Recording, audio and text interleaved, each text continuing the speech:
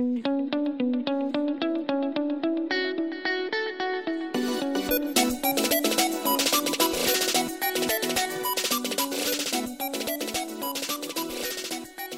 and welcome to the Keeper Cut podcast. I'm Chad Young, joined as always by Pete Ball. And Pete, this is a day of celebration for you, huh? You are officially on summer break now. Yeah, thank God I was able to grade all the final exams today. It's a long process, very long test, but I am officially on summer vacation, and the Red Sox have greeted me with a 6-0 lead over Oakland. Oh, nice. I forgot the Guardians are about to start playing, so I got to see what's up with that. But in the spirit of grading final exams, I think we should use this episode to go back and grade ourselves a little bit. And so what we're going to do is we have each picked out 2 players that we were right on and 2 players we were wrong on going back to the off season. And I think it's, we'll discuss this more as it goes on, but it's probably a little early to be, we shouldn't be victory lapping just because a guy looks good so far. And it's probably a little early to be writing off guys that we were high on before the season. But I think it's an interesting exercise to go back and just think about, like, what did we see that we were excited about? What should we have maybe seen in retro? Looking back, what should we have maybe seen that should have been a clue that we were off on some of these guys, and just sort of rethink things a little bit. And so we're going to cover 8 different players. I've got 2 guys I was wrong on. Pete's got 2 guys he was wrong on. I've got 2 guys I was right on. Pete's got 2 guys he was right on.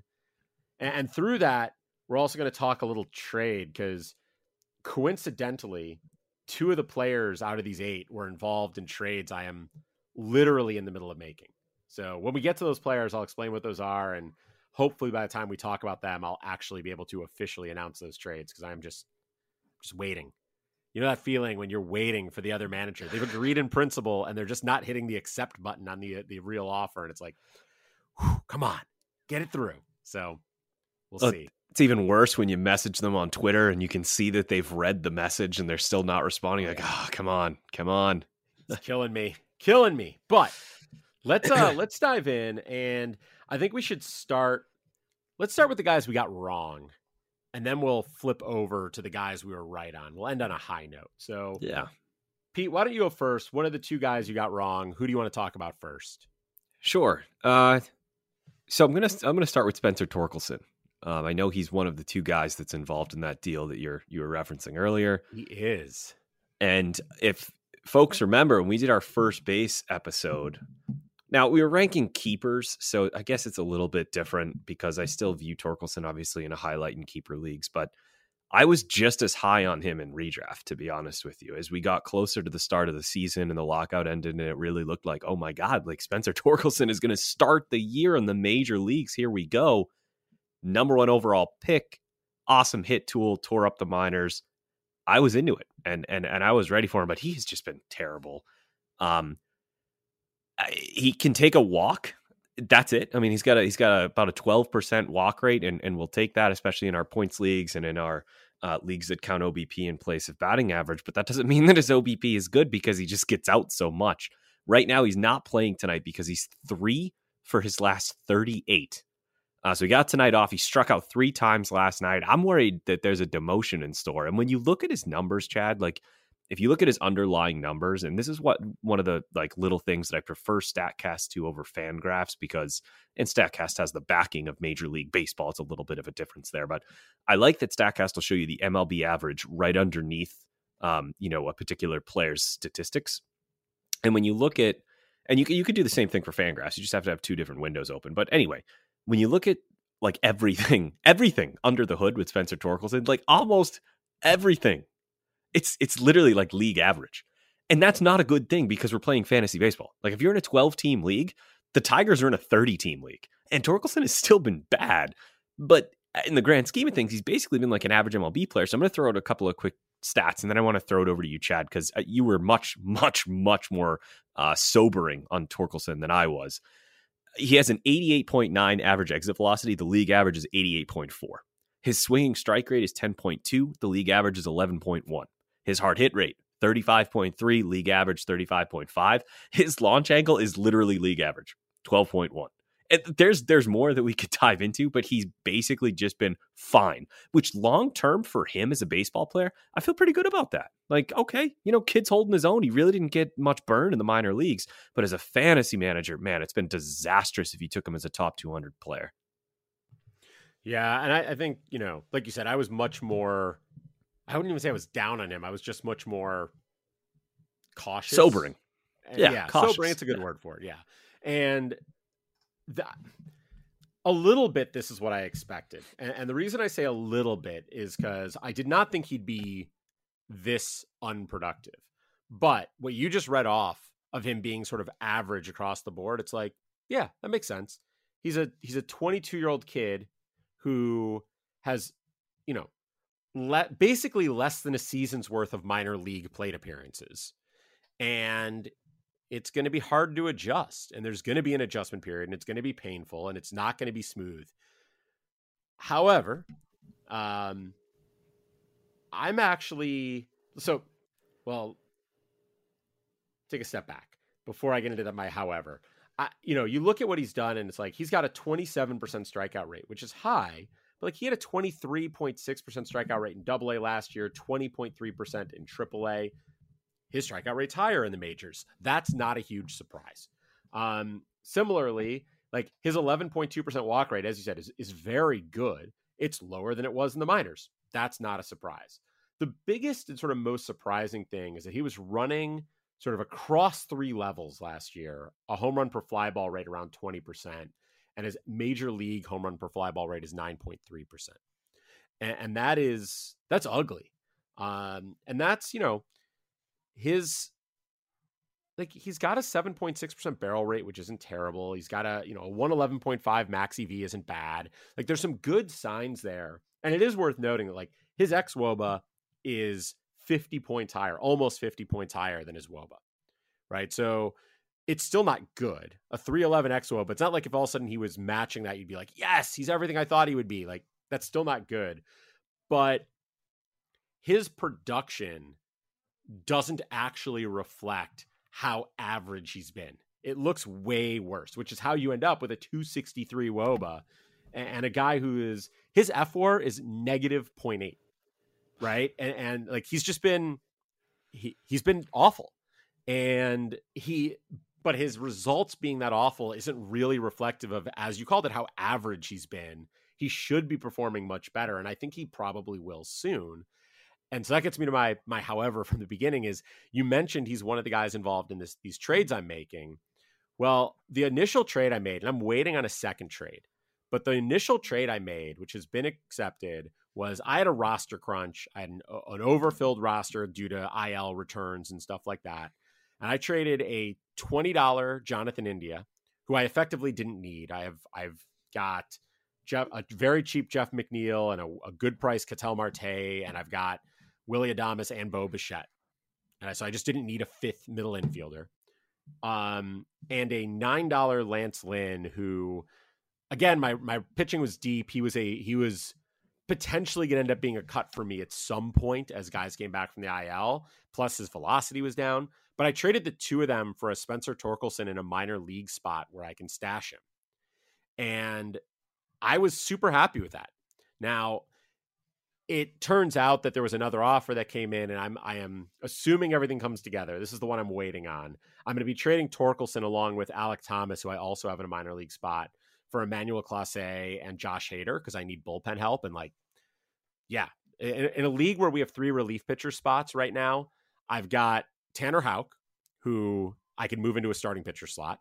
I've got Tanner Rainey, who's been useless because he gets no saves.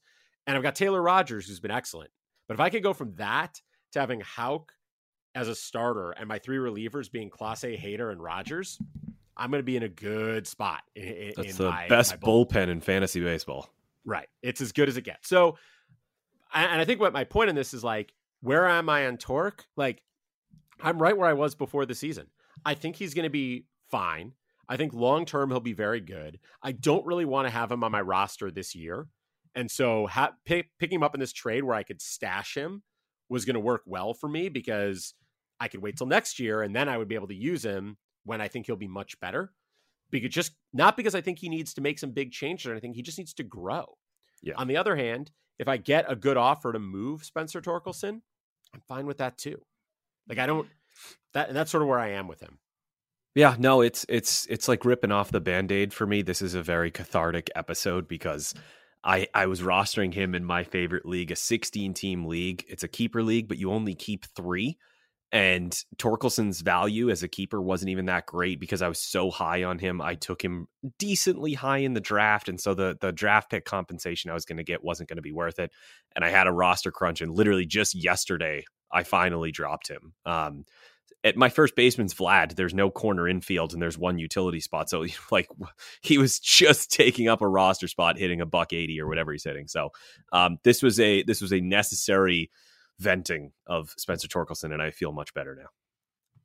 Yeah, I mean, we have him in the Keeper Cut Listener League that we're sharing a team. And right now, the way that league is set up, like we have to use him. He's in our lineup every week, which is small bench, less than ideal. But we're not going to, like, it doesn't make sense to cut him because his long-term value is still high and our team has been terrible. So like to cut him now when he's a potential long-term keeper for us just doesn't make a lot of sense. And so, like I said, I think in general, that's where I am with Torkelson is like in a keeper league, I'm still very happy to go out and acquire Torkelson at a low price and be able to sit on him till next year. But I would much rather have him out of my lineup. Right. And he's so talented that even if you're forced to use him, he could still end up having a pretty solid second half, you know? Well, and he did. So sort of a random thing. I feel like he got lost. And this is, you know, talking about fun with arbitrary endpoints. This is pretty arbitrary. But I'm going to throw it out there anyways. From May 12th until the first game of their doubleheader on May 31st. So I'm getting really precise here. Not even through the 31st, just through the first game of the doubleheader. That is 58 plate appearances. He had a 150 WRC plus over that 2.5 week stretch. Now, there is nothing when you look at that it seems, at least to me, crazy in there. His walk rate was 13.8%, which is well within sort of where he's been for the season. His strikeout rate was down to 13.8%, which is low for sure. And he won't maintain that, but still. 341 BABIP, which is high, but given his bat skills is not crazy. He only hit 1 home run, so it wasn't like a big home run per fly ball thing. He just performed better for like 2.5 weeks. And then he fell apart again, and it's been a struggle since then. But he's showing those signs of growth and development. He's showing the things you want to see. So I feel pretty good about where he's headed long term. But yeah, in redraft, I'm totally happy to get rid of him. And even in a keeper league for the right price, I'll move on. I'm fine moving on. I just don't think he's not doing enough right now, and he's not going to do enough right now to make me feel like I have to sit on him. So all right, well, I'll jump to one of the guys that I was down on. And since I already sort of mentioned him, let's talk Jonathan India. So as I said, I traded a $20 Jonathan India along with a $9 Lance Lynn to get Torkelson. India, it's probably not fair to say that I was wrong on India or too high on India as much as it is to say he's getting an incomplete so far, or even I'm getting an incomplete so far, given he only has 45 plate appearances on the season because he got hurt. However, even in those 45 plate appearances, there are some signs that are not good. His walk rate is his calling card, right? He doesn't hit the ball particularly hard. He really is reliant on a high walk rate. His walk rate on the year is 2.2%. 2.2. That's bad, right? I mean, his walk rate last year was 11.3%. So that's sort of what you're looking for from him is like, you know, double digits, not 2.2. And the problem is the thing that sort of makes me nervous because in 45 plate appearances, you could pretty easily just say, yeah, whatever. It's, you know, a couple more balls go his way. And all of a sudden, instead of 2.2, it's 5. And if it's 5, it's low, but you're not feeling that bad about it, whatever. However, his chase rate last year was 25%. This year, it's 36%. His zone swing rate last year was 58.2%. This year, it's 64.9%. His contact rate is up. But basically what that means for a guy who contact isn't his strongest skill, right? And I don't mean contact like making contact. I mean, good hard contact is not his strongest skill. He's putting the ball in play a lot more. And that isn't necessarily a good thing for him, because he's at his best when he can walk and be patient and find the pitches he can absolutely hammer. Because with this increased rate of balls in play, his barrel rate is down, his exit velocity is down, his hard hit rate is down, right? And so I think part of what you're seeing is he's getting a lot more soft contact because he's swinging more at pitches that he shouldn't be swinging at. Now, it is 45 plate appearances. And so I'm reserving judgment on saying that this was like a huge mistake on my part. I should be out on him. The fact that I traded this $20 India has less to do with me thinking he's done and more to do with just the way that team was structured. Because in one of my auto new leagues, I have a $14 Jonathan India that I've been refusing to trade because I still believe in the skill set there. But there are real concerns when he's hitting the ball he already didn't hit the ball particularly well, and now he's hitting it less well because he's hitting it more. I think what I'm looking now that he's back, and he's, literally just back, right? He's getting his first start off the IL as we speak. I wonder what's going on in that game. Let's pull that up. So we are recording this, by the way, on Tuesday, June 14th. So, he hasn't even started yet. His game is later. So we've still got another hour before his game starts. So I can't even report on what's happening.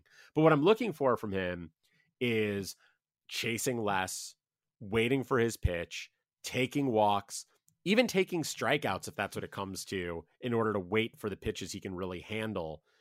And then I'll be very happy with him. But there are legitimately worrying signs, and I really thought he was going to go back to being what he was, maybe even a little better, right? I thought as he got into his mid-20s, or he was 24 last year, that he might grow into a little bit more game power, right? He's got a good hit tool. He's got a good sense of the plate, and maybe he pulls the ball more, elevates the ball more, and gets a little bit more power out of his profile than he had shown so far with his 21 home runs last year. Like maybe he gets to 25, 26 this year. And instead he looks like he's going to get to, 10, in part because he's playing so little, right? Because he missed so much time, but in part because he's hitting the ball less hard. He's hitting the ball in the air less. And yeah, it just, there's a lot that worries me. I don't want to say I was down on India going into the season. But where he was going, I mean, even like seeing you had him for $20 in a $260 budget, obviously much smaller rosters than not new, but that still, I guess, feels kind of priced. Like I would have been priced out at $20 for him at that point. At the same time, for what it's worth, I mean, we're going to talk about the 49 plate appearances or whatever it was. In his rehab assignment, it was only 15 plate appearances, but he did walk 3 times. So that's a 20% walk rate. So maybe it's coming back a little bit. I mean, it's better than not seeing it, right? I mean, if we're going to look at that small of a sample size. And you just think back to the ballpark and his kind of profile, right? The less fly balls is obviously not good, but it's still a fine fly ball rate. He's about a league average fly ball guy. It's the pull rate that we want to see, because he doesn't hit the ball with as much authority as your traditional power hitters. He's your typical middle infielder, right? Softer contact. But if he continues to pull the ball in Great American Ballpark as much as he has, then maybe we do see that power pick up a little bit. I mean, we're seeing power pick up around the league right now. And who knows, maybe this extended absence due to injury has kind of rejuvenated him.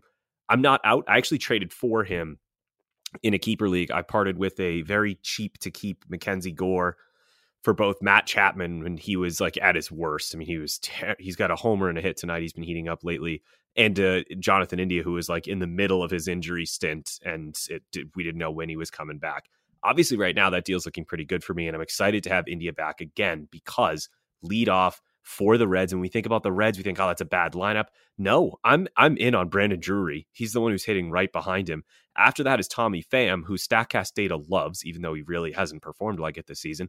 And then it's Joey Votto. So like, yeah, the Reds stink, but if he's got those guys behind him for the rest of the year and can, amass 450 to 500 plate appearances going forward, I could see him being pretty good. I think you'll be okay with your India shares. Yeah. And I think that's, again, it's just that sort of reminder that being high or low on someone doesn't mean you should definitely get rid of them or definitely have them. Like, it's all Exactly. about what the opportunity is. And yeah, the places where I have India where I haven't moved him, I'm very happy that I still have him, and I think he will turn it around. Um, the places where the place where I just traded him, I'm fine having traded him too because I think I got value that's pretty good. So that's sort of where I am on him. Let's jump over to your next guy you were wrong on, and we're gonna stay on the infield. Another infielder. Yeah, this one kind of breaks my heart because I love Alex Bregman. In my home league, I rode Bregman to 2 or 3 championships during the peak Bregman years. And I remember getting him for super cheap. I was selling one year and I was like, you know what? Why don't I trade whoever it was? I don't remember who the heck it was for Alex Bregman. And I ended up keeping him for years. Anyway, that's completely off the point here. He's been bad. So the good news is he's walking more than he's striking out, which we kind of expect from Alex Bregman, right? He's that's never going to change. He's a great plate discipline guy. He's sporting a 233 BABIP, whereas for the career he's up around 290. So I think there's room for some positive regression there. And his expected WOBA is 364. So it's not that's really good. So there's room for improvement here. The bad, though, is everything else. I mean, 716 OPS. He has not hit the 30 threshold for runs or RBI yet. That's getting concerning. I wrote down in the notes he's pacing for about 20 homers. The projection systems have him almost unanimously finishing around exactly 19 home runs for the season. There's no way. Like, I get that the entire community after his 41 homer season was like, he's never going to do that again. But 19? That's kind of concerning to me, and he's only hitting 233. So depending on where you drafted, like on NFBC, he went right before Anthony Rendon, DJ LeMahieu, who I love, but has not performed as well as I thought he was going to, Max Muncy, Justin Turner, and Ke'Bryan Hayes. Now, Hayes is promising, and the underlying data really likes him. But otherwise, like you didn't really miss out on anything. But I guess that's kind of my point, is that Bregman went before those guys, and he's performing just as bad, if not worse, than them. And so that's a huge miss. If you drafted on ESPN had Alex Bregman as like a 3rd or 4th round pick, like just egregiously high. And no matter who you're playing with, when anybody sees a player continue to just stay at the top of the draft and they end up taking him. And so he was going way higher on ESPN. And he has absolutely screwed over managers there. I don't know if the wrist is still bothering him, if it's the new balls, in which case, as the weather heats up, maybe we'll start seeing the power come back a little bit. He is posting a career high average exit velocity by 0.1, but it's still a career high for a guy who's had a really strong career, and yet he's still terrible. He's putting the ball in the air a lot and he's pulling it a lot, but he's getting very different results. And I think that speaks to, yes, he was very lucky before when he hit all those home runs into that part of the ballpark at Minute Maid that I can never remember. It's got a very simple name, but also, I think the balls are impacting him a little bit. So it's a mixture of both, like the luck has run out and the other shoe is dropping where, just because you hit a fly ball up in the air and you pull it, it's not going to be a home run as much as it was before. It's the Crawford boxes, right? There we go. Thank you. Yes. I'll forget it in 20 minutes. Yeah. Well, no reason to know the names of seats in Houston. But I'm sort of thinking I want to buy low on Bregman if I can. Because he said the plate discipline is where it's always been. Right. And that's never been an issue for him. His fly ball rate is up, which, to your point, you may not want him hitting a ton of fly balls, but it does give him a path towards power. His pull rate is down from last year, but above his career average and pretty close to where it was in his better years. It would be, it's very close to where it was in 2018. It's higher than where it was in 2019. There's a lot to like here. And as you mentioned, his xWOBA is high. His xWOBA, if he matched his xWOBA, he would be outperforming both of his last 2 years. And so I think, to me, with Bregman, I guess it, as all of them, it comes down to cost, but like, he's not going to be who he was in 2018 and 2019. He's just not. Those 2 years, he hit 72 home runs combined. He isn't going to come close to that. It might take him 4 years to hit 72 home runs again. But I do think he can be much more similar to what he was in, let's say, 2017, rather than what he's been in 2020 and 2021, let alone 2022 so far, which has been, he's on it's right now. 2022 looks like a downward trajectory, right? By WOBA, he was at 345 in 2020, 336 in 2021, 321 so far this season. But by xWOBA, he was at 332 both of the last 2 years and is at 358 this year. So I sort of think like I said, that BABIP's going to come up. His home run per fly ball rate, that's at 6.9%. Like, it's just not going to stay that low.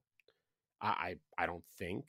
I don't think it'll get back to the 18% it was in 2019, but I do think it can get back to the 10 to 12% it's been for most of the rest of his career. And if he can do that and still be hitting high in a very good lineup, I think, I think there's an opportunity to buy low on a guy who, I don't know. I mean, so 2020 and 2021 combined, he had a 338 WOBA. I am going to bet that the rest of this season, he's over 350. So from, let's see, this airs, we'll say from the day this airs, just because, well, we can say from today, from tomorrow, from June 15th through the end of the season, I'm going to bet on him having a 350 or higher WOBA. And if he does that, you can buy low right now and profit handsomely. Yeah, that's a definite buy low. I understand why you're saying you were wrong on him, given how high the hopes were and what he's done so far. I don't think you were wrong to be high on him. And I would still be buying. Yeah, he's a guy I thought about sending a few offers for if I could buy low. I think he is still carrying a little bit of some name value. I will say in roto leagues, nobody really, unless you have Jose Ramirez, expects to get stolen bases out of your third baseman. But for a guy who had a 17 steal season, and I know that because you brought up his 2017 season, and I went to go look at it, and I was like, whoa, 17 stolen bases. Alex Bregman has attempted 1 stolen base since 2019. Since the end of the 2019 season, he has attempted 1 stolen base. I think it kind of gets lost in the like. Anthony Rendon has 2 stolen bases. Austin Riley has 2. Those guys might finish with 5, 6, 7. You might win that category by 1, 2, or 3. That could be important. Alex Bregman is a 0. Even Rafael Devers has a stolen base. He was eating an ice cream cone in his post-game interview the other day. He has a stolen base. Bregman has attempted 1 in 3 years. I don't want to spend more time on it than that, but it sticks out to me as like, what the heck is going on there? Maybe it's a philosophy in Houston. I don't know. So let me ask you a question then, mentioning the stolen bases, because the other third baseman who you expect or think you'll get some stolen bases from is Ke'Bryan Hayes, right? And Ke'Bryan's got 7 on the season so far. He had 9 last year and what was about a half a season of plate appearances. Like there's reason to think he could push 20. He probably won't get there, but over 15, under 20, something like that for Ke'Bryan. He also has a somewhat similar skill set to Bregman in that, plate discipline, on base ability, bat to ball skills are going to be their offensive calling card more than power, with a much shorter track record, a much worse park to hit in, and a much worse team. Would you rather have Hayes or Bregman? So I'm just going to answer truthfully. Right now, I think it has to be Alex Bregman, because if somebody in a keeper league offered me, unless the price was very different, all things being equal, if somebody offered me Ke'Bryan Hayes for Alex Bregman, if it's my Bregman, I'm keeping Bregman. If it's my Hayes, I'm trading him for Bregman. With that said, man, that really, for a second there, had me thinking, because you pull up Ke'Bryan Hayes' StatCast page, Chad, and it is beat red. I mean, he has been a little unlucky this year, I'd say. And if you look at his, you could say he only has 2 homers, but look at what his expected homers would be around the league. If he was playing all of his games in Great American Ballpark, he'd be up at 7. Now, take that for what it's worth. And Pittsburgh is a terrible lineup to be in. And I feel bad for him that he has anything to do with that franchise. No offense to our Pirate fan listeners. They probably are nodding in agreement anyway. But yeah, that's a really Yeah, right. That's a good question though. Hayes versus Bregman. I like it. Yeah, I think in a keeper league, it's a tough call because part of it too is like I'm like, oh well, Brian Hayes is so young. I mean, they're not that far apart in age, No, right? Bregman's a young guy. Yeah. Because Bregman, Hayes, you think of as being young because he's barely been around, but he's 25. Bregman's 28.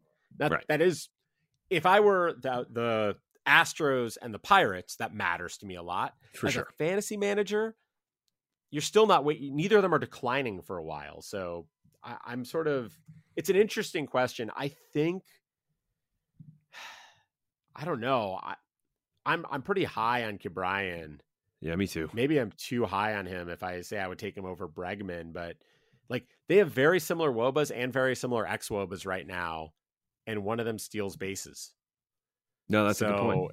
It is a tough call. I think at this point I would trust the track record on Bregman more. I think if I'm being realistic, I would probably reject that trade no matter what. Which is basically to say, if I were in a league where I had Hayes and someone offered me Bregman, I'd probably talk myself into preferring Hayes. And if I'm in a league where I have Bregman and someone offers me Hayes, I would probably talk myself into preferring Bregman. Like if I'm being realistic and knowing my own tendency to prefer the guys I've got, I bet that's what would happen. So no, that makes sense. I think if we were to redraft right now for just this season, like if we had a draft here on June 14th for 2022, I think Hayes goes first. I do. Yeah, I think I might be right. So let's jump to my last guy I was wrong on, and that is we're going to stick on the infield. If we move Torkelson back to third base and Bregman back to shortstop, we could build a whole infield out of the guys we were wrong on. Because I'm taking a first baseman, and that is Matt Olson.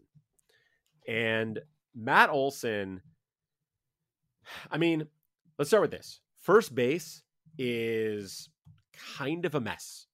Right. I mean, if you go back and think about who we were drafting at first base before the season, and then you go look at the, first base position sorted by WOBA, right? Now, that's not a perfect match for fantasy value, but since none of these guys have that many stolen bases, it's close enough. But your number one first baseman by WOBA is Paul Goldschmidt, which is probably not a surprise to anyone who's been paying attention this year because Goldschmidt's been awesome. Your number two is Luis Arraez. Your number three is Ty France. Then Pete Alonso, CJ Cron, Garrett Cooper, Josh Bell. At 8, you finally get to Vlad Guerrero Jr. At 9, you finally get to Freddie Freeman.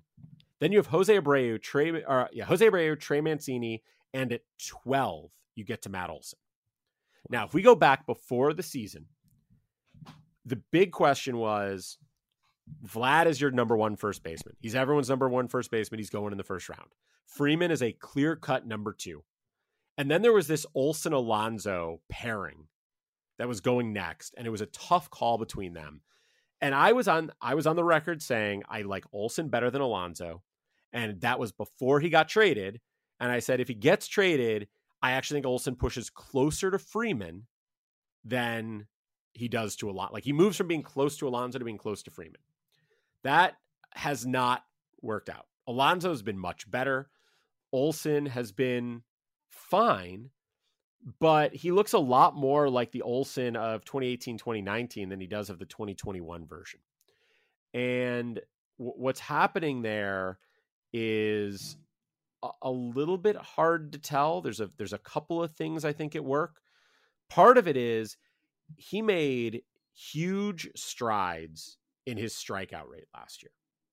So he was a guy who from 2017 to 2019, he was sort of in the mid 24 to 27% strikeout rate. It jumped up to 31% in the shortened 2020. And then last year, he got it all the way down to 16.8%.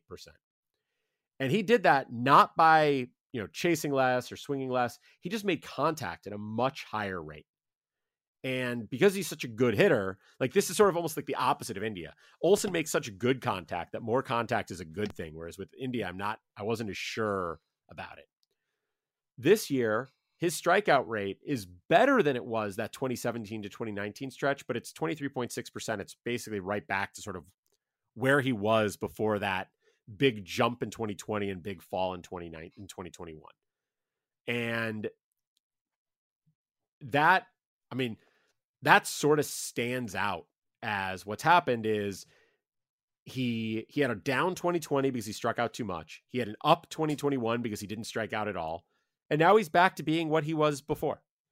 And that's fine. That's not a bad thing. There's nothing wrong with being who Matt Olson was before, but it certainly doesn't justify his draft price. And it, especially for someone like me who was pushing him up higher on the draft board. And if you look at his StatCast data, there's nothing there that makes you think like, oh, he'll be, his max EV is up. He has the hardest max EV of his career. So maybe that's a good sign, but everything else is just sort of where it's been. He has a 350 WOBA and a 354 xWOBA, right? Like he's just sort of been what he is. And I think the mistake that I made, and so this is where, the other guys I'm sort of saying like, oh, I think they're, I said I might still buy on Bregman. I might still buy on India in the right circumstances. I'm still buying on Torkelson. With Olson, I think I just over-indexed on believing that he had changed skill. Like I basically looked at his 2021 and said, he's established a new baseline, which is not the right way to look at a guy posting a career year. And I think that it is totally fine to look at a guy and say, look, he completely changed his strikeout rate. He did it by making more contact, but you have to hedge a little bit. You have to regress that and say, yeah, but he's likely to end up closer to his career numbers than he is to what he was for that one season. And I think I made a mistake in effectively saying 2021 is who he is, and if he gets out of Oakland, he'll be even better, instead of saying 2021 shows what he's capable of, and getting out of Oakland might be enough to keep him there, but more than likely he takes a small step back. And as a result, instead of having sort of equal shares of him and Alonso, which is probably what I should have had, I've got a lot more Olson than Alonso, and that hasn't been great. Yeah, no, I mean, I think that's a really good reflection of what went down, but it's so tempting to get excited about the park change because it was Oakland, which is a pit. And both of these players that we're comparing here, and we've been comparing for a while, and other podcasts have as well, they both had the same noticeable difference, and that was what you brought up, the change in strikeout rate. And it was like, man, this guy's becoming a complete hitter, not just a massive bopper. Alonso has stayed within 1% of the gain he made last year. And obviously, like you said, Olson has not. The big difference I'm seeing, and who knows, is this impressing? Is this him trying to live up to the contract, to the trade? He's filling the shoes of a Hall of Famer that just won the World Series. I mean, there's a lot at play here. But the fly ball rate is way down at 22%. And so, like, maybe that would be good for batting average, right? If he's hitting ground balls and he's hitting them so hard. But if I'm a Matt Olson guy, I want him hitting the ball in the air. And I think it's a combination of all of those factors. And I'm going to kind of say what you said about Bregman. I'm ready to buy low on Matt Olson if someone's willing to sell. I think it's different for Olson because with Bregman, people were maybe taking him in like, I don't know, he was ADP 88 on NFBC. So what's that, like a 6th, 7th round? Olson, I mean, he was going in like the 3rd and 4th round. That's a tough guy to buy low on. Yeah, and I think, there are reasons. There are absolutely reasons to buy low. I know I cited that his WOBA and xWOBA were really close, but a couple of things that stand out to me as reasons to buy low. One, you already mentioned the fly ball rate, right? I think, he's not a guy, this isn't a guy who like had 1 year of a higher fly ball rate, and so like you don't know if he can do it. His fly ball rates by year were like 47.1, 46, 43.1, 44.6, 44.3, 43.7. And then all of a sudden this year, it's 35.5. Seeing that go back up to the mid 40s would be not remotely surprising, and it will lead to more power. So that's one thing. The other is he is right now running a 61.1% first pitch strike rate. That is a number that is usually not very sticky. It's very volatile. And so a guy running a very high first strike rate will likely see regression towards a lower first strike rate. And he has been in sort of the 53 to 55 range for most of his career. And the things that impact first strike rate outside of just noise tend to be like, you know, hitters who are free swingers get fewer first pitch strikes because they're like fewer first pitches in the zone because they're more likely to flail at something. And guys who are not scary tend to get more first pitch strikes because pitchers are like, I'm going to come after this guy. And if he gets a hit, he gets a hit. So be it. That's not Matt Olson. Is not that. Right. Neither of those are Matt Olson, right? So like, I expect his first strike rate to go down. The difference league wide, the WRC plus from 0-1 counts is 67. The WRC plus from 1-0 counts is 129. So it's a huge difference if all of a sudden one out of every, even if it's 5%, one out of every 20 of his at bats flips from a 0-1 to a 1-0. That's a huge difference in his production. And so I think that'll all change too. So I agree. I would still buy in on Olson. However, I still think I wouldn't buy in on him at the price I was paying in the offseason because I just think I was just too high on him. Just too high. Chad, I think you need to explain to Tony La Russa how the likely outcome of an at-bat changes if you are behind in the count. God. I don't even want to. By the time this airs, will he be fired? Yeah, no, right. He won't. But he should be. He should be fired before. Like he should have been fired. He never should have been hired. Right. Yeah. Anyways, on that note, we're going to take a quick break. You can listen to our sponsor and think about Tony La Russa's ridiculous intentional walks, and then we'll be right back. Hey, Alex Fast here, and thanks for listening to this podcast on the Pitcher List Podcast Network. If you're a fan, consider supporting all of us by getting a PL Plus subscription, where you're going to get an ad-free website and get access to our Discord, where you can talk to all of our podcast hosts and staff. Plus, you can hang out with our incredible Pitcher List community. It's basically a baseball sanctuary year-round for as low as $8 a month. You can sign up at pitcherlist.com/plus, and you're going to get your first month free with promo code podcast. Also, don't forget to check out everything else we do as well, from YouTube videos, live streams, newsletters, off-season articles, TikToks, breakdowns, over 15 baseball podcasts on our network. We can't stop talking about baseball even during the off-season. So sign up for PL Plus today at pitcherlist.com/plus and use promo code podcast to get your first month free. All right. Thanks for listening. Let's get back to the show. All right, so Pete, we've gone over 4 guys that we got it wrong on. Now let's, I don't want to say take victory laps, but let's take some victory laps here. Yeah, no, I'm excited. I'll let you take the first lap. Okay, all right. I mean, I'm not very good at taking victory laps. I'm often very hard on myself, but this season has gone really well for me. I'm leading my TGFBI league right now. That's been flipping a lot. So, first, second, went down to third for a little bit.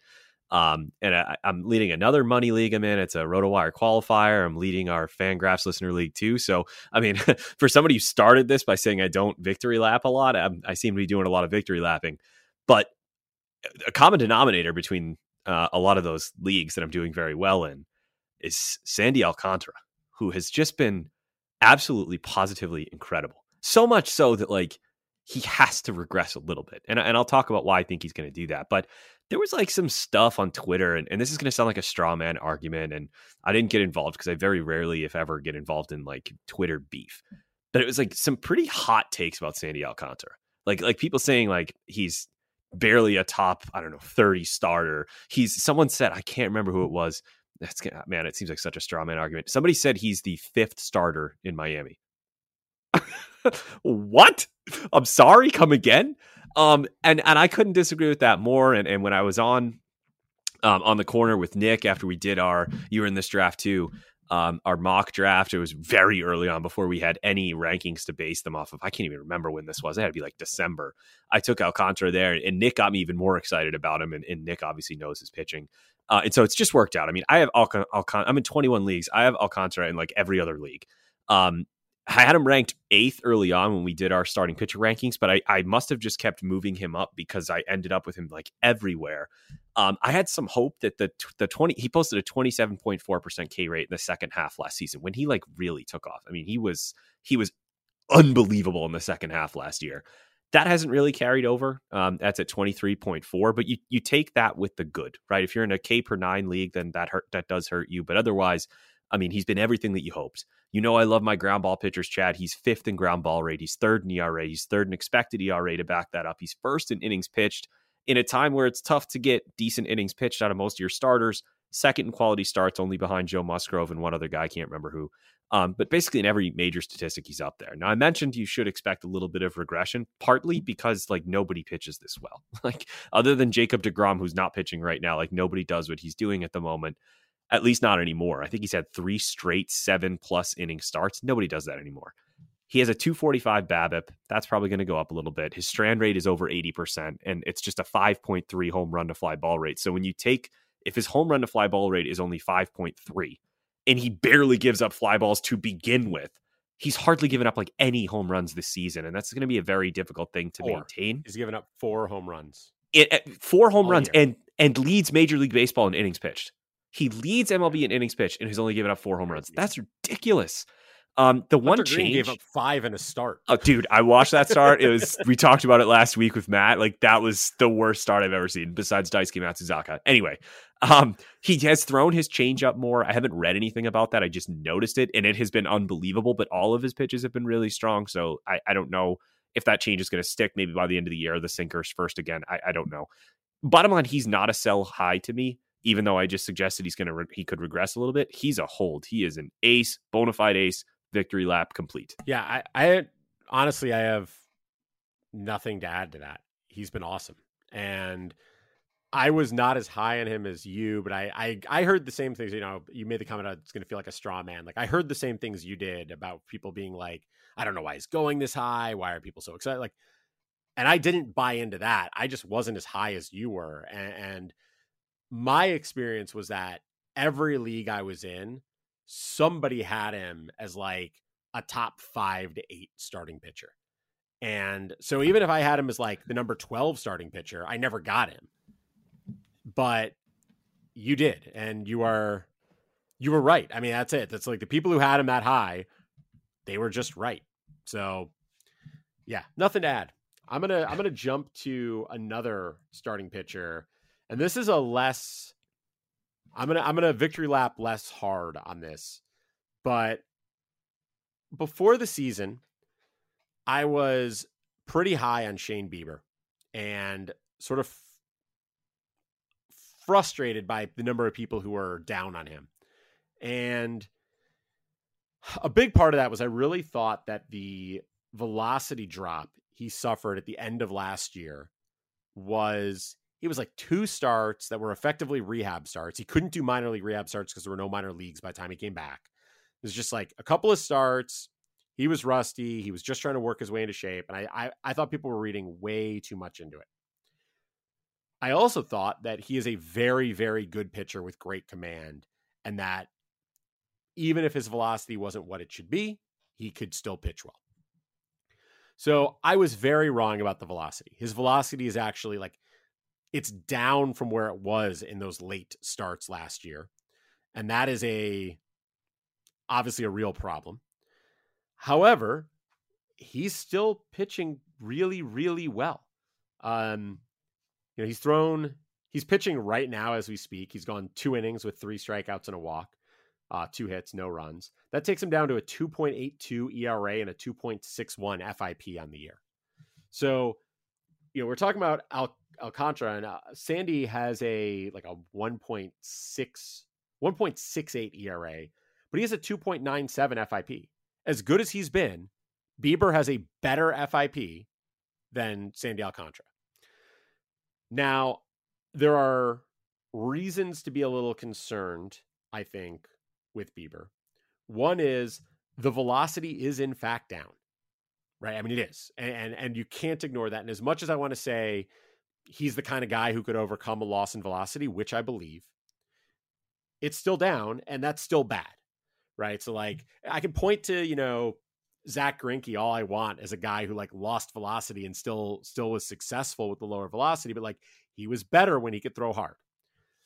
There's also, I think, right now, Bieber, like he has a 2.91 ERA, or sorry, coming into the day today, he had a 2.91 ERA. He has a 3.55 xERA. So xERA is a StatCast based ERA, right? It's what you expect their ERA to be based on things like their barrel rate, their hard hit rate, launch angle, stuff like that. His launch angle would be a career high right now. And he has never been a guy who avoids home runs particularly well, but his home run per fly ball rate would be a career low by like half, right? His lowest home run per fly ball rate for his career coming into this season was 12.1%. He is at 6.3% this year. So it's a pretty significant drop, and it's just unlikely to continue. And so for him, like, then I start to look at like his xFIP, which is 3.25, which is sort of like, okay, let's assume he regresses in home run per fly ball rate. But I even think that might be a little optimistic, because I think that his batted ball data does not suggest a league average home run per fly ball rate. It suggests an above average home run per fly ball rate. And so I think he's likely to be more of a mid threes, 3.4 to 3.5 ERA type guy the rest of the way.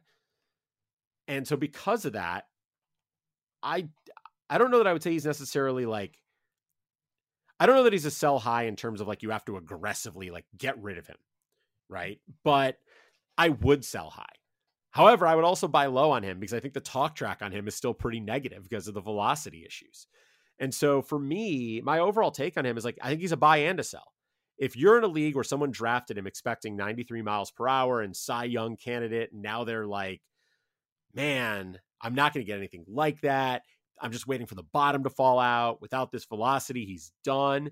And you can pay for him like a mid-rotation starter, do it, because I think he's way better than a mid-rotation starter.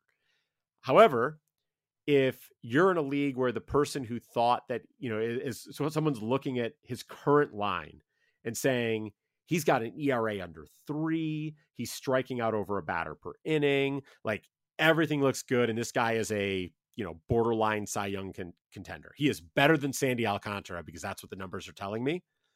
I would sell. Like, I would sell to that person if I could. So that's where I am with Bieber. I feel vindicated in supporting him. Maybe it's just, my Guardians fandom coming through, but I'm very happy where I drafted him. I believe he's going to be a very good pitcher for a long time to come. I don't think you need to go ahead and get rid of him, but I don't think he will be as good as he has been so far this year. I think there's a little bit of regression coming. And if you can sell him as if what he's doing today is going to stick, then you should. I agree with essentially everything. And I've been rooting for Bieber along the way. And, you look at some of the stuff some of the first things that I like to look at for starting pitchers, obviously swinging strike rate is there. It's not where it was, right, when he won the Cy Young in 2020, but it's still very good. And it seems like outside of velocity, that's kind of where Shane Bieber is. I would also caution our listeners, if you pull up his StatCast page and kind of have the sticker shock, is that what they call it? I don't know what it is, of what his average exit velocity against is. He's a guy who's always gotten hit hard. It just hasn't mattered as much. Chad referenced the trouble he's always had with home runs, and that's true with the average exit velocity against as well. I've got Bieber in a few spots as well, mostly long-term leagues, like stuff where I already had him from previous years. I can't say I drafted him that much, but bottom line, you were right, because if you've had Shane Bieber to the point of this podcast, you've basically gotten ace production. You've gotten a really strong whip over a strikeout an inning and an ERA under 3. You really can't ask for much more than that. Yeah, agreed. So let's jump to your last victory lap here. I know you saved this guy for last on purpose, because I know you want a victory lap hard on this. And yeah, we talked about him very briefly last week, and talk to us about Jazz. Sure. So it's not going to be as hard of a victory lap as you'd think, because I don't know, all the negative talk about him, and I don't mean from you, I just mean in general, kind of got to me going into the season. But because it's Jazz Chisholm, and he was actually another guy who was oddly ranked on ESPN, where I'm not going to go down this hole again, but basically ESPN's rankings were for points leagues, and they applied that to all of their drafts this year for some reason. And so Jazz Chisholm was a post 200 pick. So obviously anybody's going to take him there. Aside from ESPN leagues, I still ended up with him in quite a few spots. He's a guy who, ever since he got called up, I loved him. I thought he was awesome. We all knew the raw tools were there. I like that he plays with a chip on his shoulder. I like that, like, he doesn't like Zach Gallen because that's who he was traded for. Like, that just like speaks to me. That's like my sports fandom at heart right there. And he has just been simply unbelievable. He had a terrible slump for a little bit. He was in a bit of a rut not too long ago. I don't know, probably about a couple of weeks ago, and he broke out of it with a couple of multi-homer games, I believe. Full breakout. He's the number 3 second baseman and the number 4 shortstop on ESPN's Player Rater. Now, the Player Rater does highly favor stolen bases, but most of us play in roto leagues, and stolen bases are, they're a part of that. They're important. His barrel rate, like, let me give you some crazy stats about Jazz Chisholm in comparison to studs around the league. His barrel rate, actually, let's start with his expected WOBA on contact, his ex-WOBACON. It's better than Rafael Devers, Bo Bichette, Kyle Tucker, Vlad Guerrero Jr., and Juan Soto. His barrel rate is better than all of those guys I just named, as well as Yordan Alvarez and Shohei Ohtani's. His expected slugging is better than Jose Ramirez's and Mookie Betts, and we know the seasons that those two players are having. Basically, the only superstar I didn't name there is Aaron Judge. Jazz Chisholm has been up there with everybody.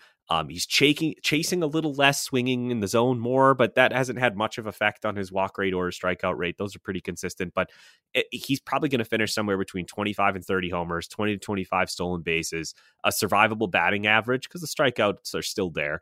But anywhere from 160, I'd say, to 170 runs plus RBI.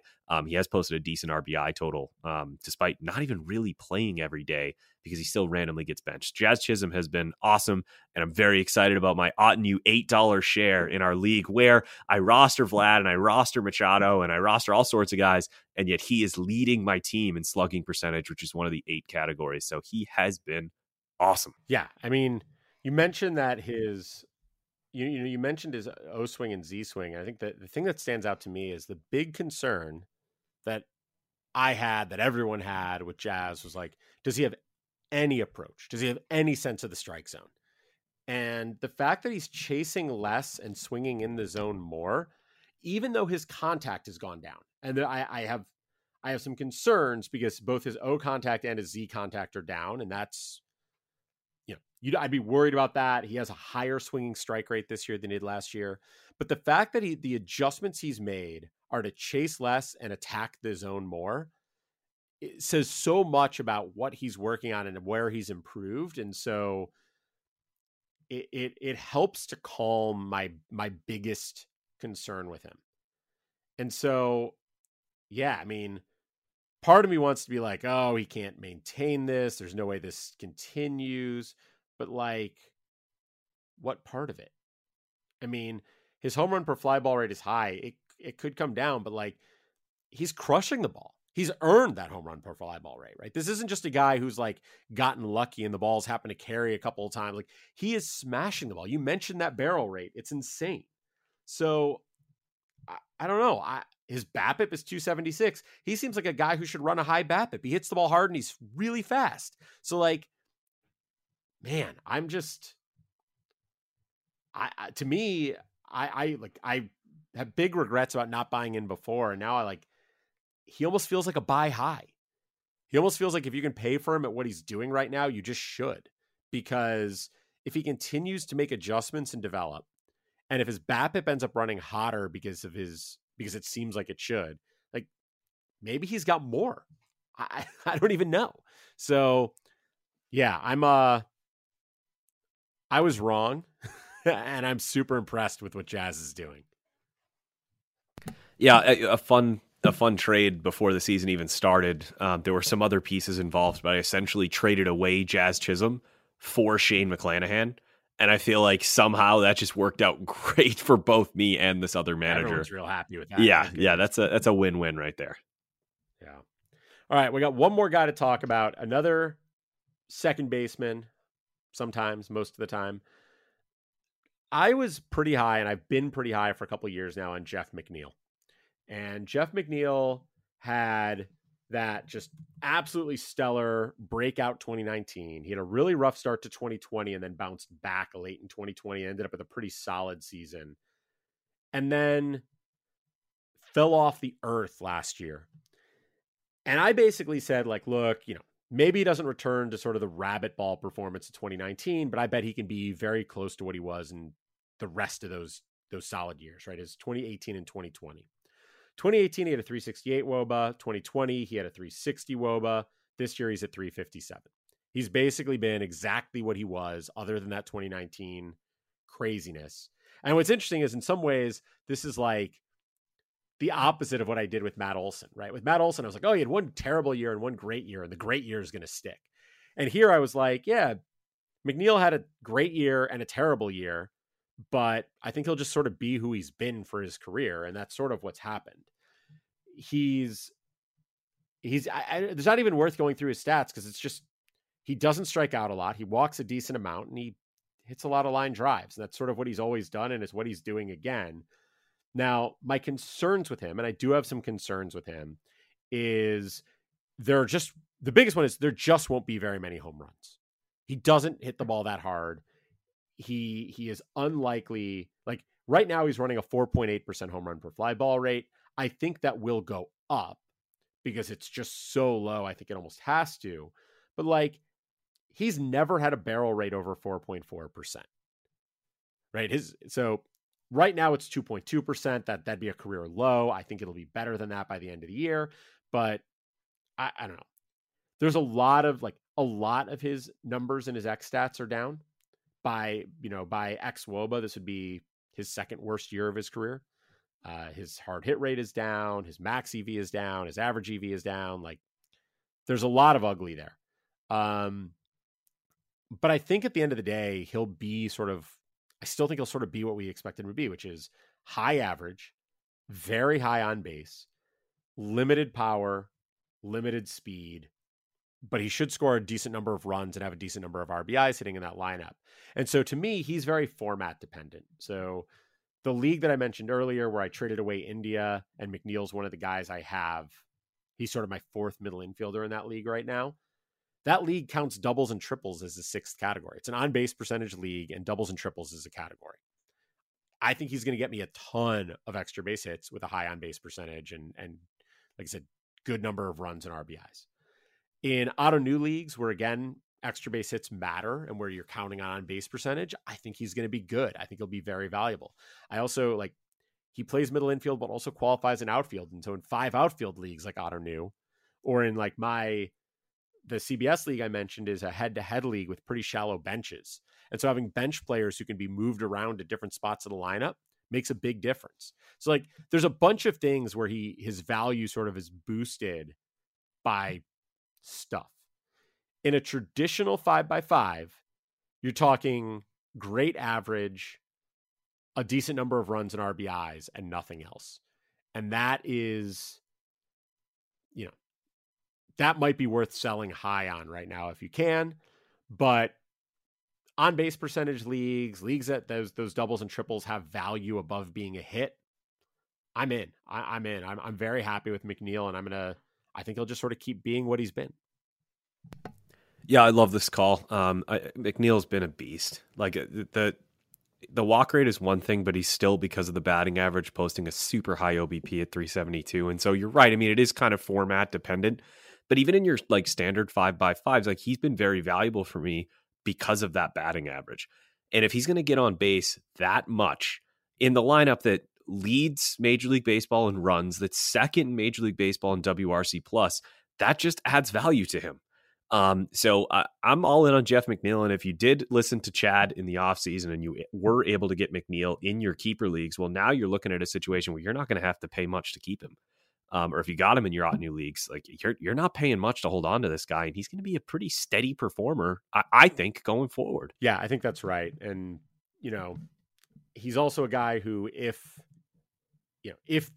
Major League Baseball changes the ball again, like he'll benefit as much as anyone if power surges. And so, yeah, I'm real happy with that. But that's our episode on, admitting our mistakes and savoring our victories. It was our progress report. On both sides. A progress report. Yeah, that's a very teacher description for you. This isn't a fun. We haven't done our final grades yet, but we finished the first trimester, and we need to sit down and reflect on what we've done so far, and get ready for the rest of the school year. This is a much more fun school year. Yeah. Well, and you mentioned your students discovered the show, huh? Apparently they have. If any of Pete's students are out there listening, thanks for listening. I would tell you to do something to them in class, but school's over, so yeah, school's over, and we are way too technical, I think, for 8th grade fantasy baseball players. So they probably started it, heard my voice, were like, "Whoa," and then turned it off. But either way, yeah. Well, if any of you stuck with it this long, you should let Mr. Ball know, because he'll be very impressed with you. So. Absolutely. They probably do. They call you Mr. Ball, huh? Yeah, that's me. Yeah. Yeah, I guess that makes sense. Tell him my middle name is Base. Well, with that, thanks for listening. We hope you enjoyed this. We will be off next week. Pete and I are both traveling, but we'll be back at it in early July. Make sure you follow the show at KeeperCut on Twitter. Subscribe wherever you subscribe to podcasts. Leave us ratings and reviews. You can follow Pete at Pete B Baseball. You can follow me at Chad Young. Hope you have a good start to your summer. I know Pete's going to go off, celebrate the beginning of summer break right now. And like I said, we'll be off next week, but we'll talk to you in 2 weeks. Have a good one.